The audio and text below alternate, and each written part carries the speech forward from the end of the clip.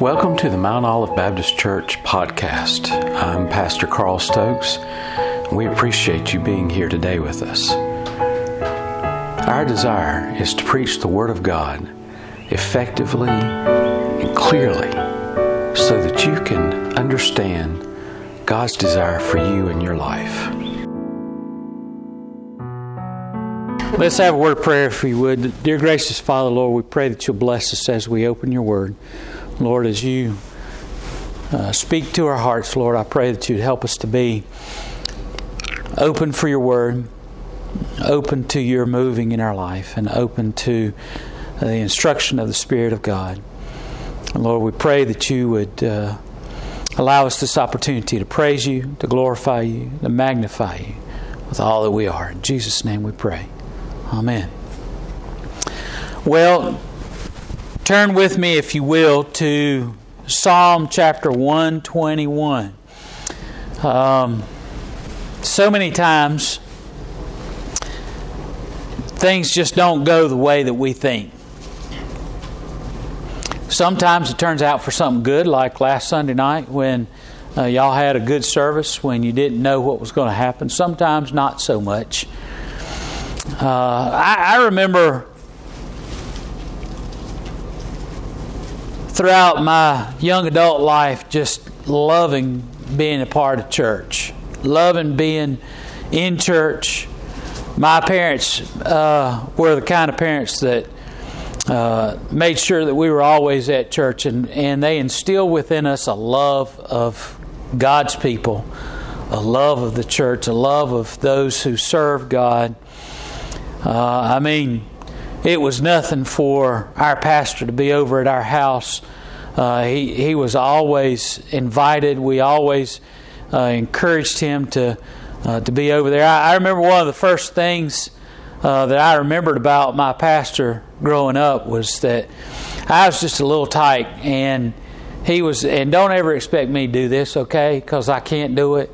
But he was over at our house, and he was standing on his head. The first thing I remember of my pastor growing up was being young and him coming over to our house and standing on his head. Now, I can't do that, so don't expect me to do it. I can't stand on my head. But he came over and he'd stand on his head and he'd do all kinds of stuff, and we just had a love for God's people and a love for God's church, and I remember being in church even when the church wasn't open.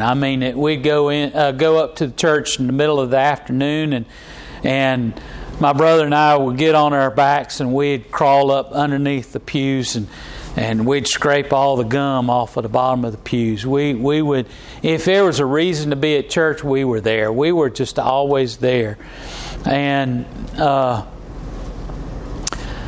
remember that there was just such a love and a desire to be with God's people that when it came time for me to choose what I felt led to do in my life, it was nothing to say. It was just natural to say, I want to be in God's house serving Him. And I just felt the call of God so deeply in my heart that it just, there was no doubt in my mind that was the call that God was placing on my life, to serve Him, to live a life of service. And so much so, I tailored my life to follow in that pattern of being prepared and ready to serve God. When I went off to college, it was natural to say, well, I'm going to be a religion major because I'm going to go into the ministry and serve. I got, as many of you remember from when I came to share with you about myself, I was licensed to preach while I was still in high school. It was also once I graduated from high school, I remember during that summer that I was ordained to the ministry. I could marry people right out of high school. I mean, that's a scary thought. But the laws of the land were that if you're an ordained minister, you can marry people. And I wasn't even 21. I was 18 years old and I could do that. But I wanted to have my home church, the people that I grew up loving, the people that poured so much of their life into me, to be the ones to ordain me. And so I was ordained right out of high school, going into college. And I remember, that's not right. I was licensed to preach when I went off to college, but it was when I graduated from college that I was ordained. I was 21 when I was ordained. But we were about to go off to seminary in Texas, and I still wanted my home church to do that. It was strange being in ministry and hitting the speed bumps that come along. I'm sure it's the same way in any profession. Really, if you're a teacher, you probably dreamed of the day when you would be a teacher, and then when you're actually thrown in to the lion's den with all them little youngins, then things change completely from what you expect. And I remember the first speed bump that I hit when I was in ministry, and I remember the first real challenge that I faced in ministry. And I can remember thinking, it's not supposed to be this way. I'm not supposed to, God's people are supposed to love each other. God's people are supposed to be there for one another. It's supposed to be pure joy to serve God. And for the most part it was. But there were times in ministry that I often wondered, what's going on? It's not supposed to be this way. This passage of Scripture in Psalms 121 is that encouragement, that song of solace that we can turn to. Now, David, here's David. He's been anointed by God, God's prophet, to be the next king. But yet he's in limbo land. Saul's still the king of the land, and not only that, but Saul wants to kill David. David, I'm sure, is wondering, what in the world's going on, God? You've called me to be the king, and he's probably thinking, I'm certainly willing to lead your people. But what's the deal with trying to kill me? And these are the words that David penned during those really trying times, those really difficult times. He says, I will lift mine eyes unto the hills, from whence cometh my help. My help cometh from the Lord, which made heaven and earth. And He will not suffer thy foot to be moved. And He that keepeth thee will not slumber. Behold, He that keepeth Israel shall neither slumber nor sleep. The Lord is thy keeper. The Lord is thy shade upon thy right hand. The sun shall not smite thee by day, nor the moon by night. The Lord shall preserve thee from all evil, and He shall preserve thy soul. The Lord shall preserve thy going out and thy coming in from this time forth and even forevermore. Oftentimes we wonder, where are we going to get the help that we need? Where are we going to really look to get us out of this spot? As a young pastor, I knew that God was there for me, and I knew that God would be with me. But sometimes when you're facing those hard decisions, when you know something has to be done and you just don't know what you've got to do. You know the right thing to do, but the right thing is like stepping into a pit of vipers. And the easy thing would be just to simply step back and say, well, I'm not going to worry about it at all. And you're wondering, God, are you really there for me? Why are you leading me into this? Why am I having to deal with this? So the problem is that oftentimes we think that once we get saved, once we accept Jesus into our heart, everything is easy. But what we need to understand is that throughout our life, throughout our Christian walk, there'll be times where there'll be challenges, where we have to really say to ourselves, do we really trust in God? David here said, where am I going to find my help? Where am I going to... I'm going to lift my eyes unto the hills. And where am I going to find my help? My help, he says, comes from God. And oftentimes we have to remember who we really trust. That's not always easy when you've got people that... I remember the first time I heard a deacon say to me, well, you know, preacher, it's good to have all that faith and everything, but at the end of the day, you still got to have money in the bank. I cannot believe that you just don't know the heart sink that I had when I first heard somebody that was supposed to be the strong one in the church say that kind of thing. Well, preacher, we all know you're supposed to preach those things, but this is the real word. You can't expect people to do those things. Those kind of words coming out of a deacon's mouth really challenge you.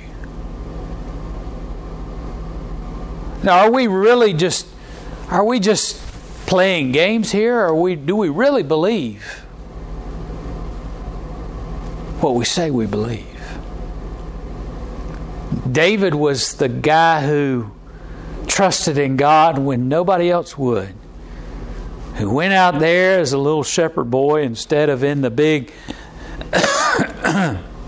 king's armor to face the giant. And with God's help, he slew the giant when everybody else was quaking in their boots. And yet here David is facing an even bigger challenge.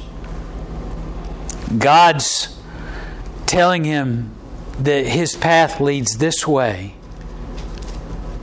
And it seems as though everybody in the world is facing against him. We're not supposed to have those kind of problems. Have you ever seen the day when you say to yourself, but I'm a Christian, I'm not supposed to face those problems. God's supposed to get me out of these kind of things.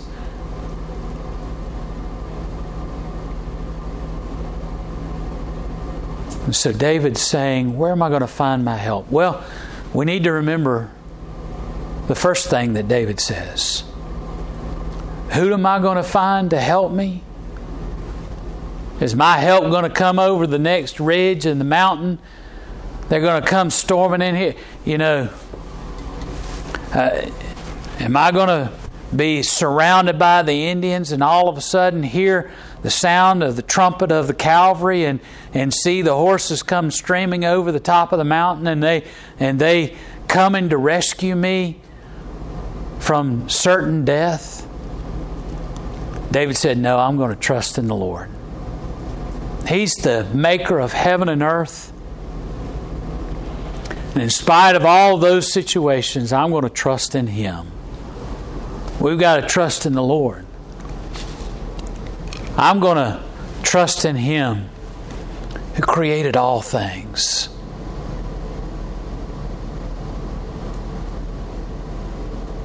He says in verse 3,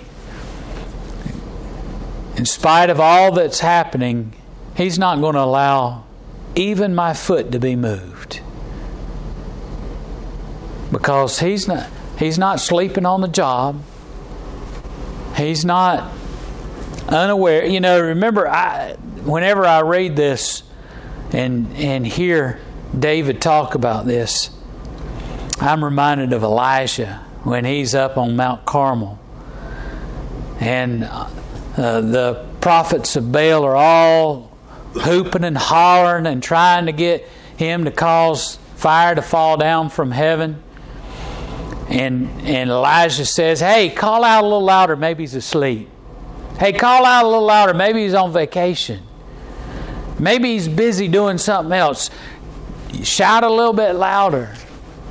David says, look, God doesn't sleep, He doesn't slumber, He's not distracted, He's not unaware. And really we need to realize this. He's saying, look, when you're facing your most difficult challenges, don't let the thought enter your mind that you're too insignificant for God to know what you're going through.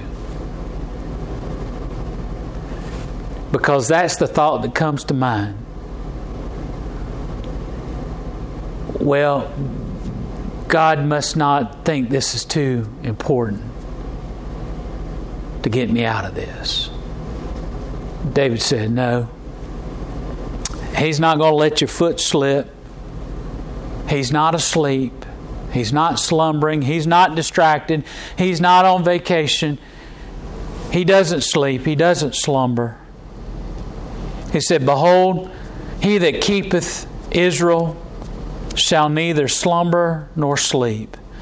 The Lord is thy keeper, and the Lord is thy shade upon thy right hand. Why do you think David was saying that God is my shade? Well, I don't know for sure, but I'm reminded of those children of Israel coming out of Egypt. When they were marching through the wilderness, it had to be hot out there. But God led them by a cloud during the day, right? You remember that?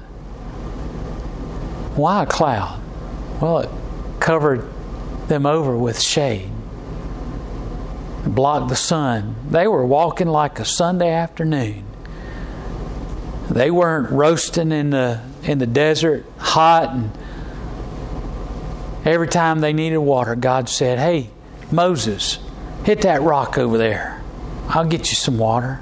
Hey, Moses, throw that stick in that stream. That water that you can't drink, I'll make it nice and pure and clean and sweet. So sweet, you'll enjoy drinking it. Hey, Moses, how about talking to that rock over there? I'll make some water come up out of it. Every turn, God was there. And in the night when I've never been in the desert, but I know for a fact that as hot as the desert is during the day, it's that cold at night. And He led them by a big, huge pillar of fire. Why? So they could see where they were going, so it would keep wild animals away, so they'd be safe, and it'd give them warmth. Plus, they could see the big flame, know where to go.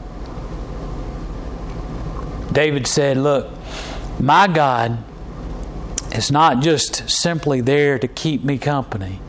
He's there to provide for me, and He'll shade me, keep the worst from affecting me.